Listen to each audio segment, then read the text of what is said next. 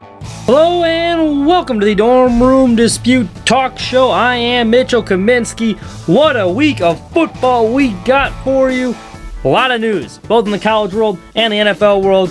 Where do we start? We'll go with Odell Beckham. We were talking about him last week. Odell Beckham Jr. Earlier in this today, it's reported that he's likely going to sign with the Los Angeles Rams. And I mean, as if that team couldn't get any better, they had yet another superstar to join Jalen Ramsey, Von Miller, Matthew Stafford. Boy, that team is loaded. And look, I mean, I've had my criticism of Odell in the past. I was the one that said last year the Browns are better off without him. Baker Mayfield plays better when Odell's not in the lineup. Everyone said I was crazy, but look how that turned out. It was true. And you look at him last week, I think the Browns are just fine. That was addition by subtraction. Needed to get him out of the building. The Rams, on the other hand, I think now, this is the first time in Odell's career, and this is why I think it's going to work for both sides. Because we all know Odell Beckham Jr. is talented, but this is the first time he has a competent quarterback that I think's accomplished stuff in the league. Like Matthew Stafford's been in the league a long time. He's by far the best quarterback Odell's played with.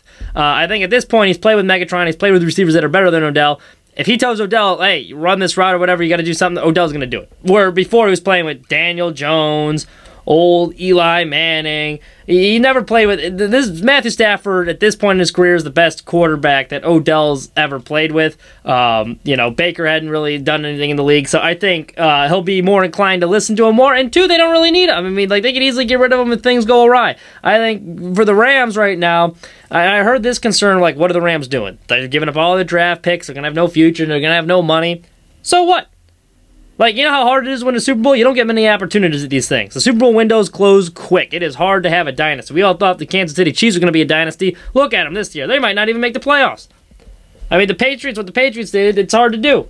And even that, it was spread out. They didn't win every year. So when you have the chance to win a Super Bowl, you take it. And this Rams team's going all in. And now if you look at that roster, they really have... Where's the weakness on that roster? Position group. I mean, anyone that you draft in the next couple of years... It's probably going to be a backup anyway. Like, you're just drafting for depth. They're set almost everywhere. Secondary, phenomenal. Their linebacking core is tremendous. Their offensive line, Andrew Whitworth, you get Sony Michel, and Cam Akers will be returning next season. I mean, they're set everywhere. They don't need any draft picks. They think they have an opportunity to win this year. They're going all in. I salute them. I think that's what I like it. I think it's smart. They did this we saw them do this a couple of years ago too when they got Ndamukong Suh at the trade deadline, and they made a couple pickups and Jalen Ramsey as well. So I think it's smart. I think Odell's a good fit there. That offense is going to be insane. They're going to complement Cooper Kupp well, and I think he'll finally have a quarterback that they can listen to. That he'll listen to. It's the best quarterback Odell's played for. So I see this thing working out. And if it doesn't, like I said, I mean, it's not like they can get rid of him. It's not like they need Odell Beckham Jr. I think he realizes at this point, it's like, hey, you've been kind of the problem. I would hope he has the self-awareness to realize, like, look, I've been kind of the problem on these past couple teams, especially with the Browns. Like, they play better without you, dude. Like, I hear all this, like, oh, we got to free Odell. It's like, for what? He's being a diva. They can't handle his stuff like a man. So, that I think that'll work out for the Rams. Tough, good luck to Odell there. Maybe he can finally... make a playoff game. Although if they do make the playoffs this year, like, oh God, hopefully he doesn't take a boat trip. I mean, that would be a little concerning. One playoff game they played it, he got out on a boat the day before. So, don't do that. I know LA, a lot of distractions out there. So, try to keep it in house. Because there's really no excuse. Like, and this is the other thing, too. I think all the pressure here is on Odell Beckham Jr. Because, like, now you're out of excuses. Now, York got rid of you. Cleveland essentially said, we're done with you. So, like, when there's smoke, there's fire here. Like, you're the part of the problem. So, with LA, you better be on your best behavior, because if you're not, then people are going to realize this and be like, do we really want to waste our time with them? Probably not. Other big news today, Cam Newton returning to the NFL. He's joining the Panthers. Boy, I feel bad for Sammy Darnold. Poor Sammy. And I will die on this hill. I think Sam Darnold, when he was drafted, it was a great college prospect. The Jets ruined this man's career. Playing those 3 years with the Jets absolutely shattered his confidence. He's a shell of himself. And even when it looked like he was going good with Carolina, I mean, like, Carolina wasn't a great situation either. Like, people forget. It's not like their offensive line was in shambles. Christian McCaffrey gets hurt. I think he was playing hurt a decent amount because he kept getting hit and they kept asking him to run. But the lack of development in his first 3 years working with Adam Gase and those shoddy Jets teams, I think, just ruined the trajectory of career, and we'll never know what the Sam Darnold could be. I think it's safe at this point to say it's probably his career as a starter. It's in jeopardy. I don't think he's ever going to be the prospect we all thought he was coming out of college. Some may even say bust. But I stand by. If he was drafted to a different team, imagine his career. Say he was like in Mac Jones' situation. He went to a good team like the Patriots with a stable organization, good coaching. I think that could have been something. But as of now, he's hurt. Probably going to lose his starting job. Cam Newton back on the Panthers. That'll be interesting to see. I don't think it really makes him a contender. Like, we already know what Cam Newton is. We saw him last year with the Patriots. His arm's basically shot. He's not pushing the ball downfield. Like, you saw Robbie Anderson was frustrated with Sam Darnold on the sideline. I mean, it's not going to get much. It's not much more of an upgrade with Cam Newton, like, throwing-wise. Can't push the ball downfield all that much, and we'll see how durable he is if they're going to make him run the ball, because that's what he's best at.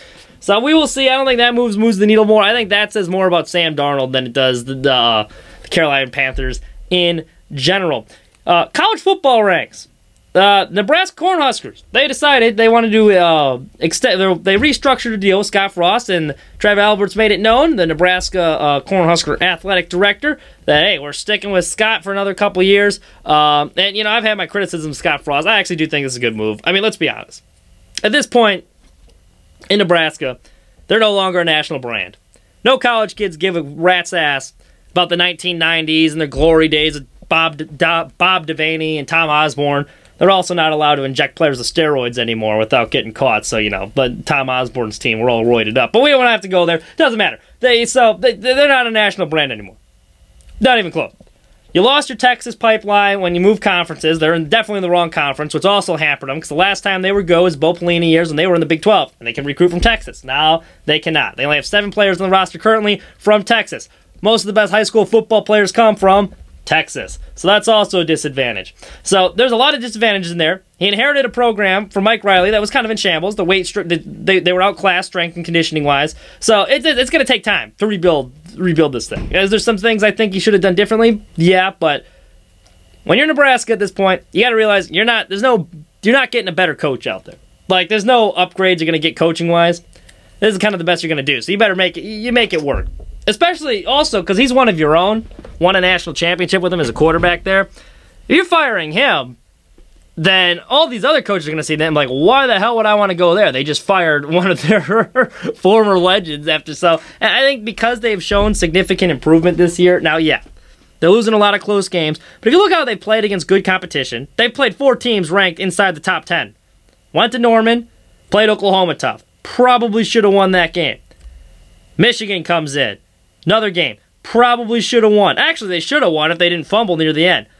Michigan State definitely should have won that game. They didn't let Michigan State pick up a first down in the second half of that game, and then they literally throw it away in overtime. They let a punt return to tie it, and then they gave up an interception in overtime, so that's another one they should have won. Ohio State, they're with them all the way, too, and then you give up. They're not making field goals. They don't have a kicker, so I think because they made improvements, I think that's the right move if you're Nebraska, because you're not getting anyone better. Improvements have been made. I give him 2 more years. Now, next year, you better make a bowl game. Like, you're not making a bowl game, then all of a sudden, But it was smart for both sides realize they're realist here. Trev Alberts, you're like, listen, some improvements being made. They do look physical. Coach Day for Ohio State even said, like, that was the scariest team they faced all year on their schedule. The defensively, it's a strong defensive team. So, because of that, the progress being made. Let's run it back another year. Let's see what we can do. It's a 6-year rebuild. And Frost realizes, hey, listen, look at my record. I'm lucky to still have a job here with this record. Most places I would be fired. I'll take a little bit of a pay cut. We can get some new assistant coaches in here. Some of the guys they fired too, by the way. The quarterback coach they fired, the Verduzzo, whatever. Everyone's like, oh, he's a quarterback whisperer. Adrian Martinez has not developed at all since his freshman year. Tremendous talent that kid has, but yeah, I think it was time for a switch there. So that was, I think that in the college football world, that was big news there. So I think Nebraska made the right decision.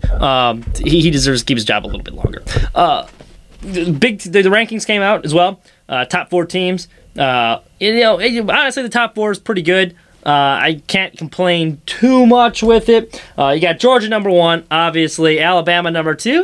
They've looked a little shaky, but it's Alabama. Give them the benefit of the doubt. 7-1. Then you got Ohio State and Oregon. 3 and 4. Now, the top 4 is fine. Where you get a little bit of problems here is Michigan, who just lost to Michigan State.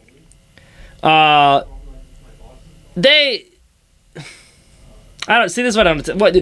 Michigan, who lost to Michigan State, is ranked ahead of Michigan State, which does make it baffling to me. Because why play the games if like they're just showing that the games don't matter? Like, the system is flawed. The college football, like the committee, whoever's on there, it's screwy. It's a little screwy. Like, they're minimizing what games mean. Like, Cincinnati's undefeated. How come they're not in the top 4? They're minimizing the importance of games. And I've always been against expanding the college football playoff, but if you're going to rig it and make the structure of it right now is not good, where I feel like if you're not even going to get that right and like rank teams appropriately, then what do we do? Like, Penn State's not ranked right now. Wisconsin is. They beat Wisconsin. What the hell is going on here? Auburn's ranked. Penn State isn't. Penn State beat Auburn. What the hell is going on here? And I'll tell you what it is, especially with Auburn. They want to make these SEC teams like Alabama look a lot better. Mississippi State's another team. They're ranked for some odd reason. They got waxed in their first game of the season against some Sisters of the Poor team. I forget who it is off the top of my head. But you know what? Alabama beat them. They have a ranking next to the name, makes their resume look all that much better. So this is what they're doing here. They're trying to create a false narrative, and then they get on there and trying to defend it. They look like a bunch of bumbling idiots. So I have some problems with that. I might start changing my mind. Especially if you're not going to get the structure of it right, then you might have to expand the college football playoff to fix it. I'm still not a fan of it, but at this point, I didn't realize how bad it would be with this committee. They got to diversify the committees or something. Something needs to be changed here for college football. All right, now I'm going to talk. This was frustrating. Monday night, I sit down to watch the Chicago Bears face off against Pittsburgh Steelers. In the first half, it was a typical Bears game. Lack of offense. Defense looks like shit. Looks like we're about to get blown out. Second half, all of a sudden, McCart coming to life. And then a ref ball gets in the way. Whoa, there was... Well, where do you even start? Justin Fields couldn't get a call to save his life. The man's getting run over. There's slides against a late hit. Can't draw a call. Ben Roethlisberger's getting all these calls. They took away 6 points on a touchdown. That was the most frustrating call for me of the night, was they threw a touchdown pass to Jimmy Graham, and they called the guy outside the tackle box. It clearly was. I mean, you can look at the footage. You saw it, and then there's that Marsh gets called for taunting, for staring at the other team's bench. It was not taunting. The guy's a practice squad player. Like, that's what we're going to call taunting now. So this is like the NBA level softness. And then the ref gives him a hip check for good measure. Like, the Bears got robbed. If you count up all the total penalties and what it cost them, the refs gifted the Steelers 10 points, and yet the Bears are still somehow in position to win that game. So, while it's frustrating to lose, here's my takeaway from it.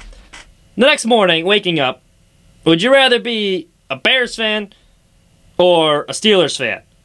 Because the Bears, we know we're not going anywhere. We're not contenders this year. We never really were. We knew that coming into the year. This year was all about developing Justin Fields. All about Justin Fields. And Justin Fields looked really, really good. The one throw he made to Cole Kmet over the middle where he took a lick, Jimmy Graham, excuse me, up the seam, stands in the pocket, takes the hit, threaded the needle between two defenders. That was one of the best throws I've seen all year. And Mr. Trubisky's not making that throw. Andy Dalton's not making that throw. That was a special throw. Then he had another big throw to Allen Robinson late in the game.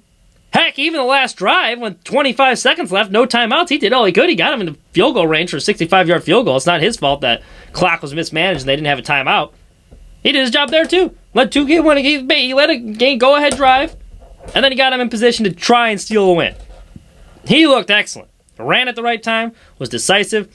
That is what a franchise quarterback looks like. The Bears have found their franchise quarterback. That was a great game for his development. I think it's a great game for his confidence. So as a Bears fan, I'm waking up, I am happy with that. Now you got the Steelers on the flip side who have some dinosaurs quarterback. They got no real, exit strategy from there. Like, they don't have a replacement lined up. They're not going to have a good draft pick next year because they're going to win too many games.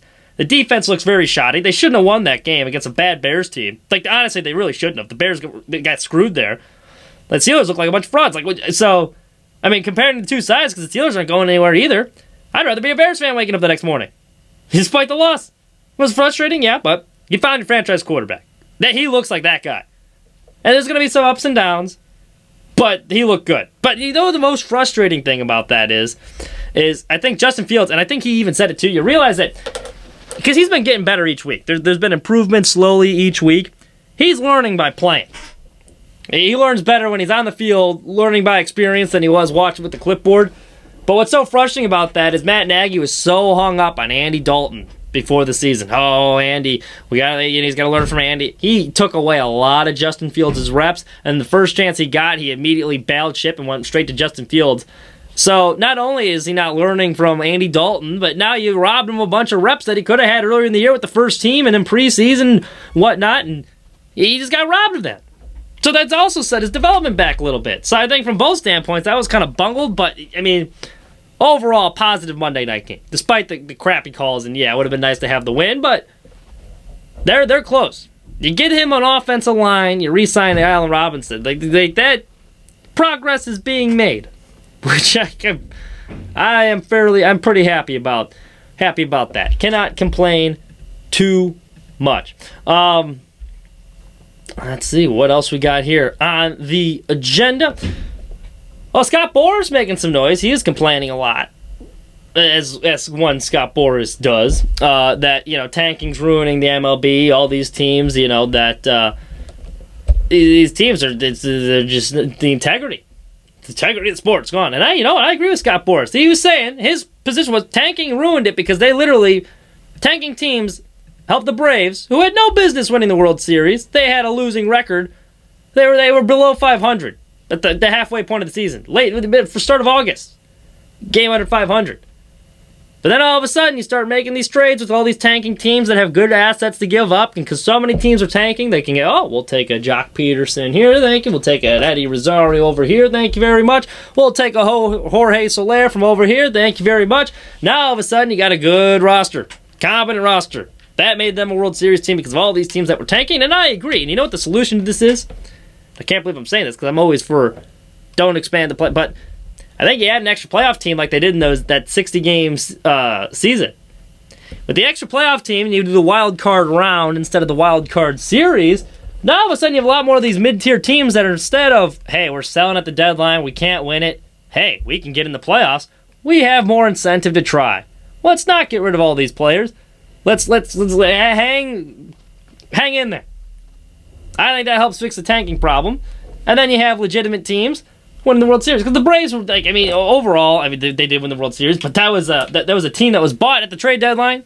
Good moves by their GM, by the way. And that helped propel them to victory. But the mid-season, was that a team on paper that looked like a World Series team? No, they're below 500. If you're below 500 at the trade deadline, you have no business winning the World Series. But all these tanking teams, because they're in that bad division, helped them out. And that is how that worked. Another interesting thing, you Cubs fans, free agency out there altogether, some interesting things of note. The Giants are probably not going to re-sign Chris Bryant. There is a report that they found him very underwhelming at defense. They don't think his swing is sustainable over the course of a season. So he's probably out of San Francisco. And the place I keep hearing is Seattle for Chris Bryant because he likes it. That side of the country, Seattle has a boatload of clams to spend this offseason. I think you could use a versatile player like Chris Bryant, so I think it would be a natural fit, too. Crawford's playing shortstop there most likely, but you get third base, a little bit of a hole. You can put him in the outfield.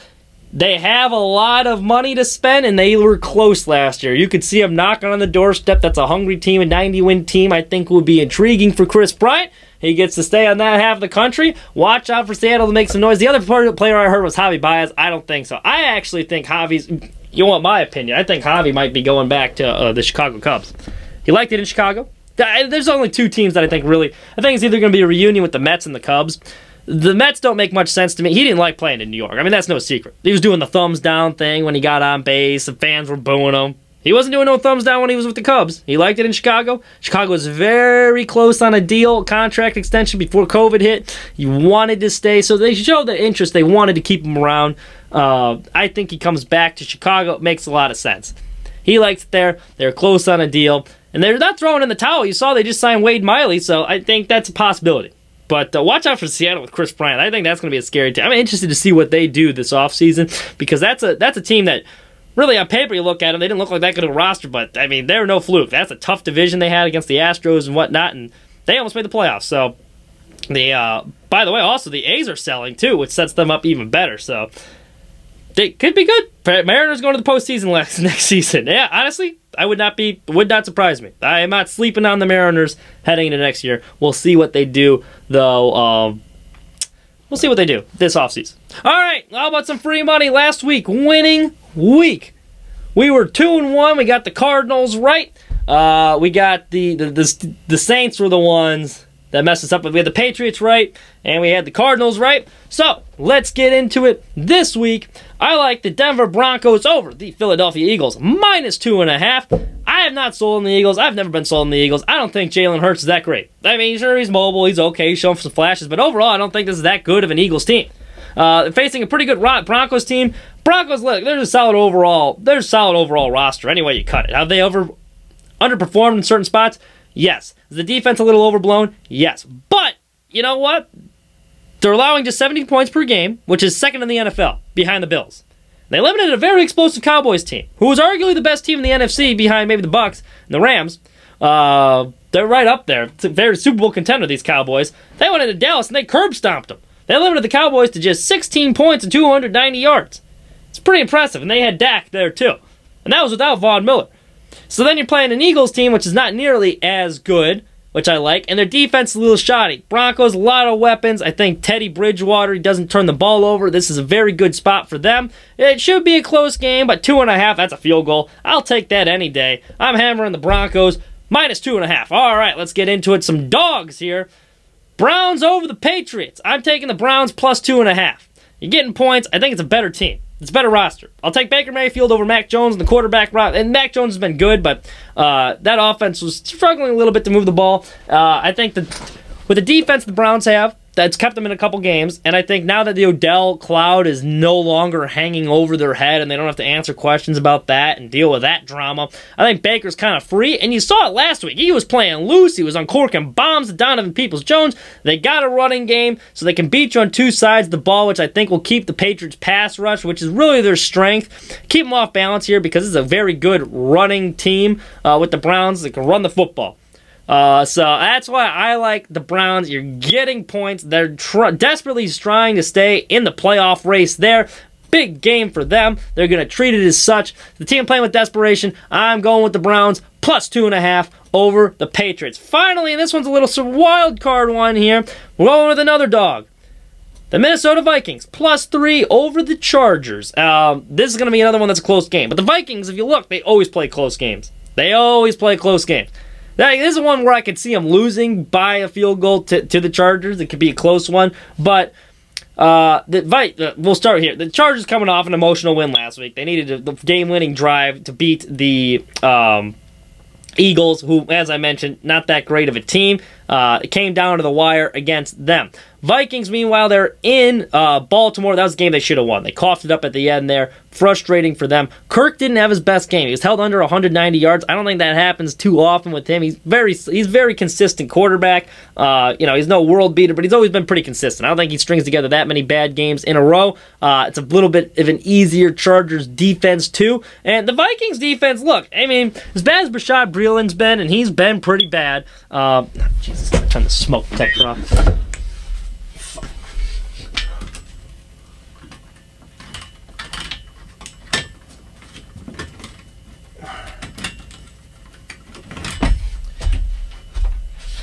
Alright, there we are.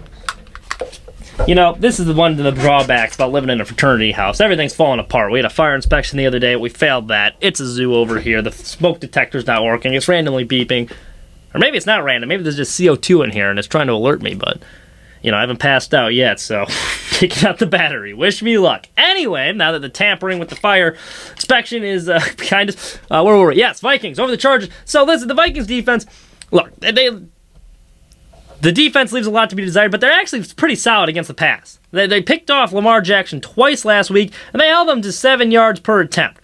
I think Lamar's a little bit better at this point in his career than Justin Herbert. And the Vikings defense has been, pass defense, they've been good this season. They're ranked 10th in opposing quarterback rating at 88.8, and they're 4th in completion percentage. Also, they get pressure on the quarterback, too. Their 27 sacks are tied for 2nd in the NFL, and they are also 7th in pressure percentage. So I think they can get some pressure on Justin Herbert, make him uncomfortable. That could be enough. And the Vikings on offense, too, they're 10th in total yards.